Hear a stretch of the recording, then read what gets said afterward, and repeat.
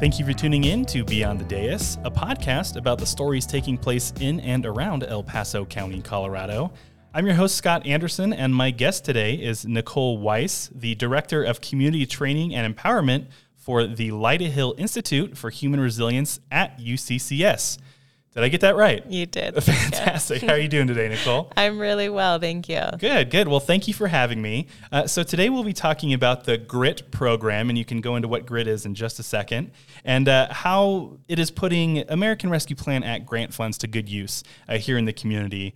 But first, for those listening, if you're interested in more stories about ARPA funding throughout El Paso County, or hearing from county leadership about local government priorities and how they operate, you can find additional episodes of this podcast on your podcast platform of choice. But let's go ahead and get into it. Nicole, can you give us a bit of background about the GRIT program, what GRIT stands for, and how the concept came about and what the main mission of the program is? Absolutely. So GRIT stands for the Greater Resilience Information Toolkit.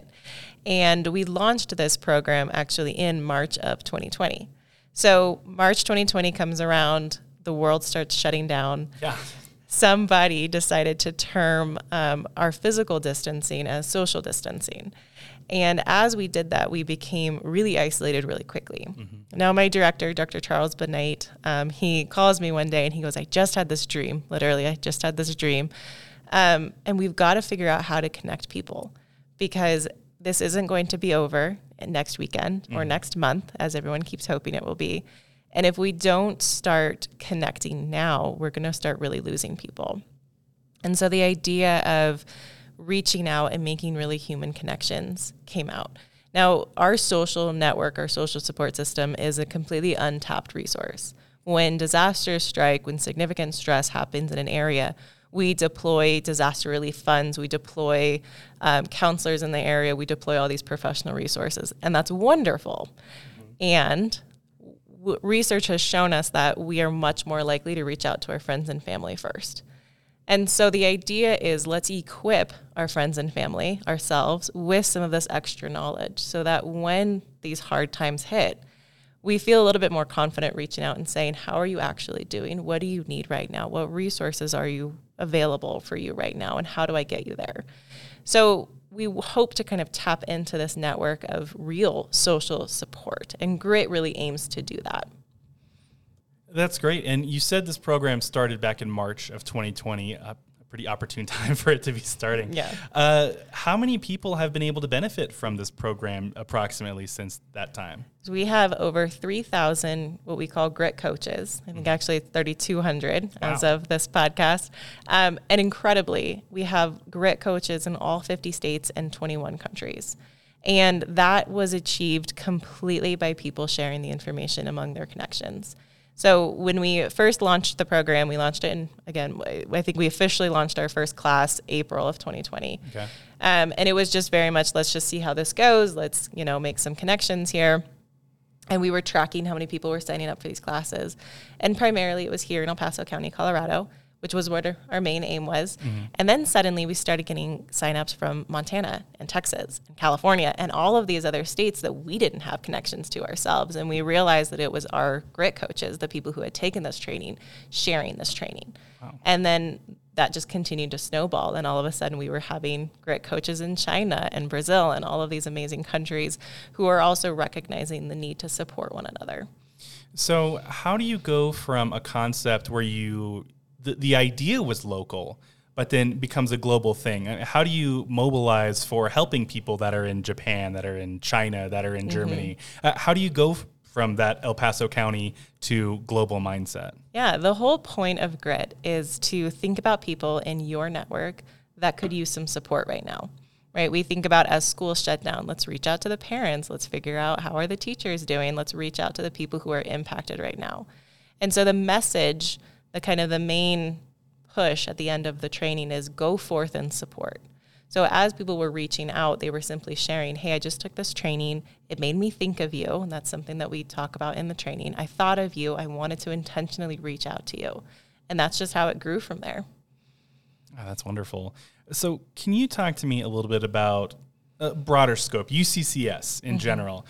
What does it mean for you, someone who works here, and as I understand, someone who has been educated here as well. What does it mean to you for UCCS to be seen as a pillar within, in the community here in El Paso County, but also at large now globally? Yeah, absolutely. I think in terms of the CU schools, UCCS still tends to be the quieter of the sister schools, right? And so primarily, expanding knowledge of what UCCS can do. We have some amazing faculty and program and staff and organizations here on campus. So I love putting that education out into the community to say this is who we are and this is what we can do. And then beyond that, what I think is wonderful about having a university-backed program like GRIT is we're also doing research. We're showing the effectiveness of having these conversations, of taking this training. We did a small research study back in 2021 that showed that people who took the GRIT training actually showed higher self-efficacy, which is this concept of I believe I can do this, I believe in myself, lower distress scores, lower psychological distress. And so taking the training and going out there and supporting one another was actually boosting resilience for people. And so that's something that having a university program gets to benefit from, as we get to do the research alongside it. Yeah, certainly. So we've, I think, done a pretty good job discussing GRIT at large, but I'd like to get a little bit more specific about it. So after submitting the grant request to the county, the GRIT program was awarded $396,755 of ARPA funding, a very specific amount. Yeah. Can you talk about what the money has gone to fund? Yeah, so we came up with this idea simply because we knew the community needed it. And so it's been completely free. It will stay completely free as long as we can help it. And so this funding helps us continue that project. So what we've been able to do is hire a GRIT program manager, a really wonderful woman named Lauren Shaw, who helps us now run the program. She can also go into organizations and actually teach the program to organizations or to communities so that they get to have kind of a bonding experience over the training. And then we're also working on a marketing strategy, revamping our website, doing some of those technology advances. We're working on a GRIT app that all GRIT coaches will be able to use. Actually, anybody in the community will be able to use, and then there'll be extra features for GRIT coaches so that, again, when a disaster strikes, we can mobilize our social network. Very good. So this sounds like something that would be able to be used just about anywhere, right? Can you talk to me about some of those organizations that have been able to benefit from the GRIT training program? Absolutely. One of the groups of organizations, I'll say, that have reached out to us with the GRIT training is actually school districts. Okay. So we've been working with a lot of local school districts to come in and do the training either for them, again, in that in-person format, or some of the teachers and staff will take it as a professional development option. And so they get the education and they're able to start spreading that concept throughout the school system. We actually specifically created a track for education. We call it Grit for Ed. And we actually worked with an education development specialist, Carolyn Gary, to create this specific curriculum for schools with the understanding of what are your students going through and what stress responses might they be experiencing. So we've found that a lot of teachers can benefit from that. So that's one of the main organizations that we've been working with. Have you been able to get much feedback from them? Like, what is this doing for those students who are participating in this? Yeah, I think one of the really wonderful things is it helps you pause and kind of check in with yourself. And then, again, really intentionally check in with other people. And so it helps creating a bonding experience for many. We've also had some feedback from some really phenomenal one-on-one communications. We had somebody share back in the earlier days that she reached out to a friend that she hadn't talked to in quite some time, but this friend had been on her mind since she took the training, and reached out and just, it was a pretty simple check-in of, hey, you were on my mind, I was thinking of you. And the friend actually admitted that she was having some difficult thoughts of hurting herself. The person who took the GRIT training, because she just took the GRIT training, now knew about some suicide awareness programs and was able to direct her to the crisis hotline. And so this friend who she just kind of thought of, wanted to reach out to, was able to get connected to crisis services that day. And so hopefully got some immediate help and was able to kind of work through what was going on for her. I mean, this seems like something that would be really great for people who experience trauma on a regular basis, people who work in hospitals, police officers, firefighters. Are those organizations people who have been able to benefit from the program as well? Absolutely. Here in El Paso County, we actually work really closely with UC Health Southern Region Hospital System. And so GRIT is one of the programs we've provided to them as well. And it absolutely is available to anybody who's impacted by stress and trauma. One of the missions of our institute is really to spread that trauma literacy, to say there's actually a lot of really hard experiences we experience on a day-to-day basis. And you get to have help for that. And so being able to educate people on that is something that's hugely passionate with our institute, with ourselves, with our program. And do you find that a lot of people are pretty new to the idea when they're coming to you guys, or are they people who like have a pretty good idea of trauma therapy and care, or is it probably, I imagine, the whole spectrum, right? It is the whole spectrum. So we do track some of that simple data when people sign in, and just what is your occupation. And we have had CEOs take this training. We have had individuals who are retired, individuals in healthcare, law enforcement, students, unemployed, the whole gambit of experiences. That's great. And you mentioned a personal story before, and I was just wondering if there's any other personal stories that you have in mind that you'd like to share to help demonstrate the power of the GRIT program. Yeah, I think part of it is, again, we encourage you to reach out to people who are on your mind. And sometimes I think we have these, what I call casual, I call them like a casual drive-by check-in, where we might be going into the office on a Tuesday morning, and I might see my colleague and I might say, "Hey, John, how are you?" And before John has even had the chance to say, "I'm good," I'm like at my office and I'm in the room, right? And so we do these just like drive-by check-ins. And so GRIT asks you to like stop and actually take the time to say, "No, really, how are you? How was your weekend? How are you coping? What's going on for you?" So asking really intentional questions. And in doing that, we found that people were reconnecting with a lot of their family members because those were the people in their mind. So we had some that said, "I haven't talked to my grandma in 6 months. She's been on my mind. I just haven't made the effort to actually check in." And by doing that, I had a 3-hour conversation with her. So I love those experiences of, we tend to be very busy and we might think of somebody, but we rarely stop and actually check in and actually ask, "How are you?" And so being intentional can be really powerful. I think what would be interesting is to hear, when reaching out to somebody, a very extroverted idea, right? But, certainly everybody needs those touch points.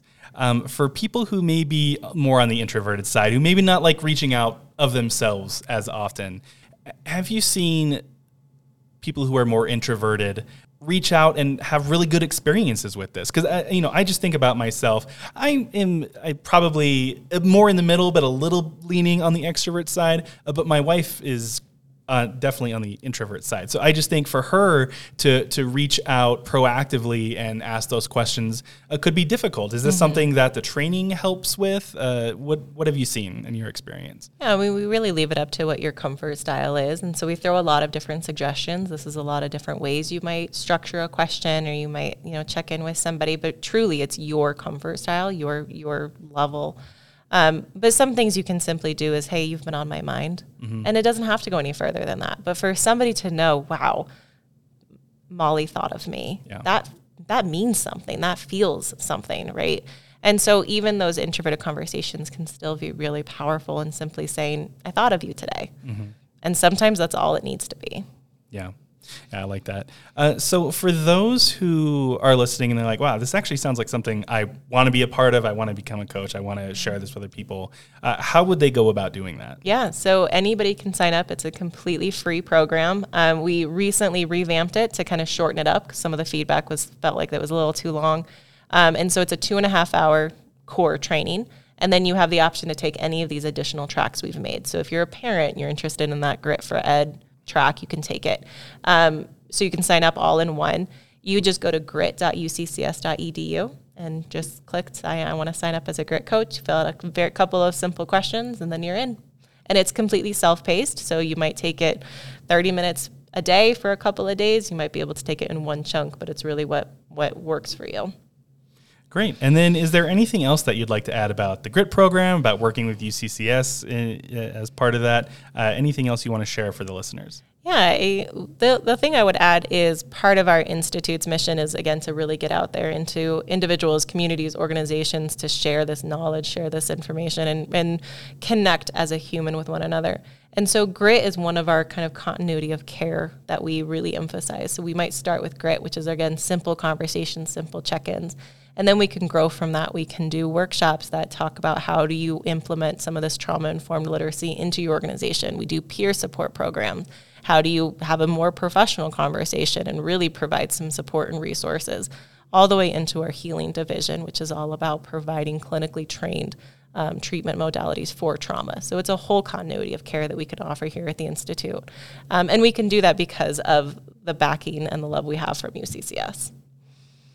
Great. Well, thank you, Nicole. I really appreciate you taking the time today to talk to us about the GRIT program. It's been really great. Thank you so much for having me.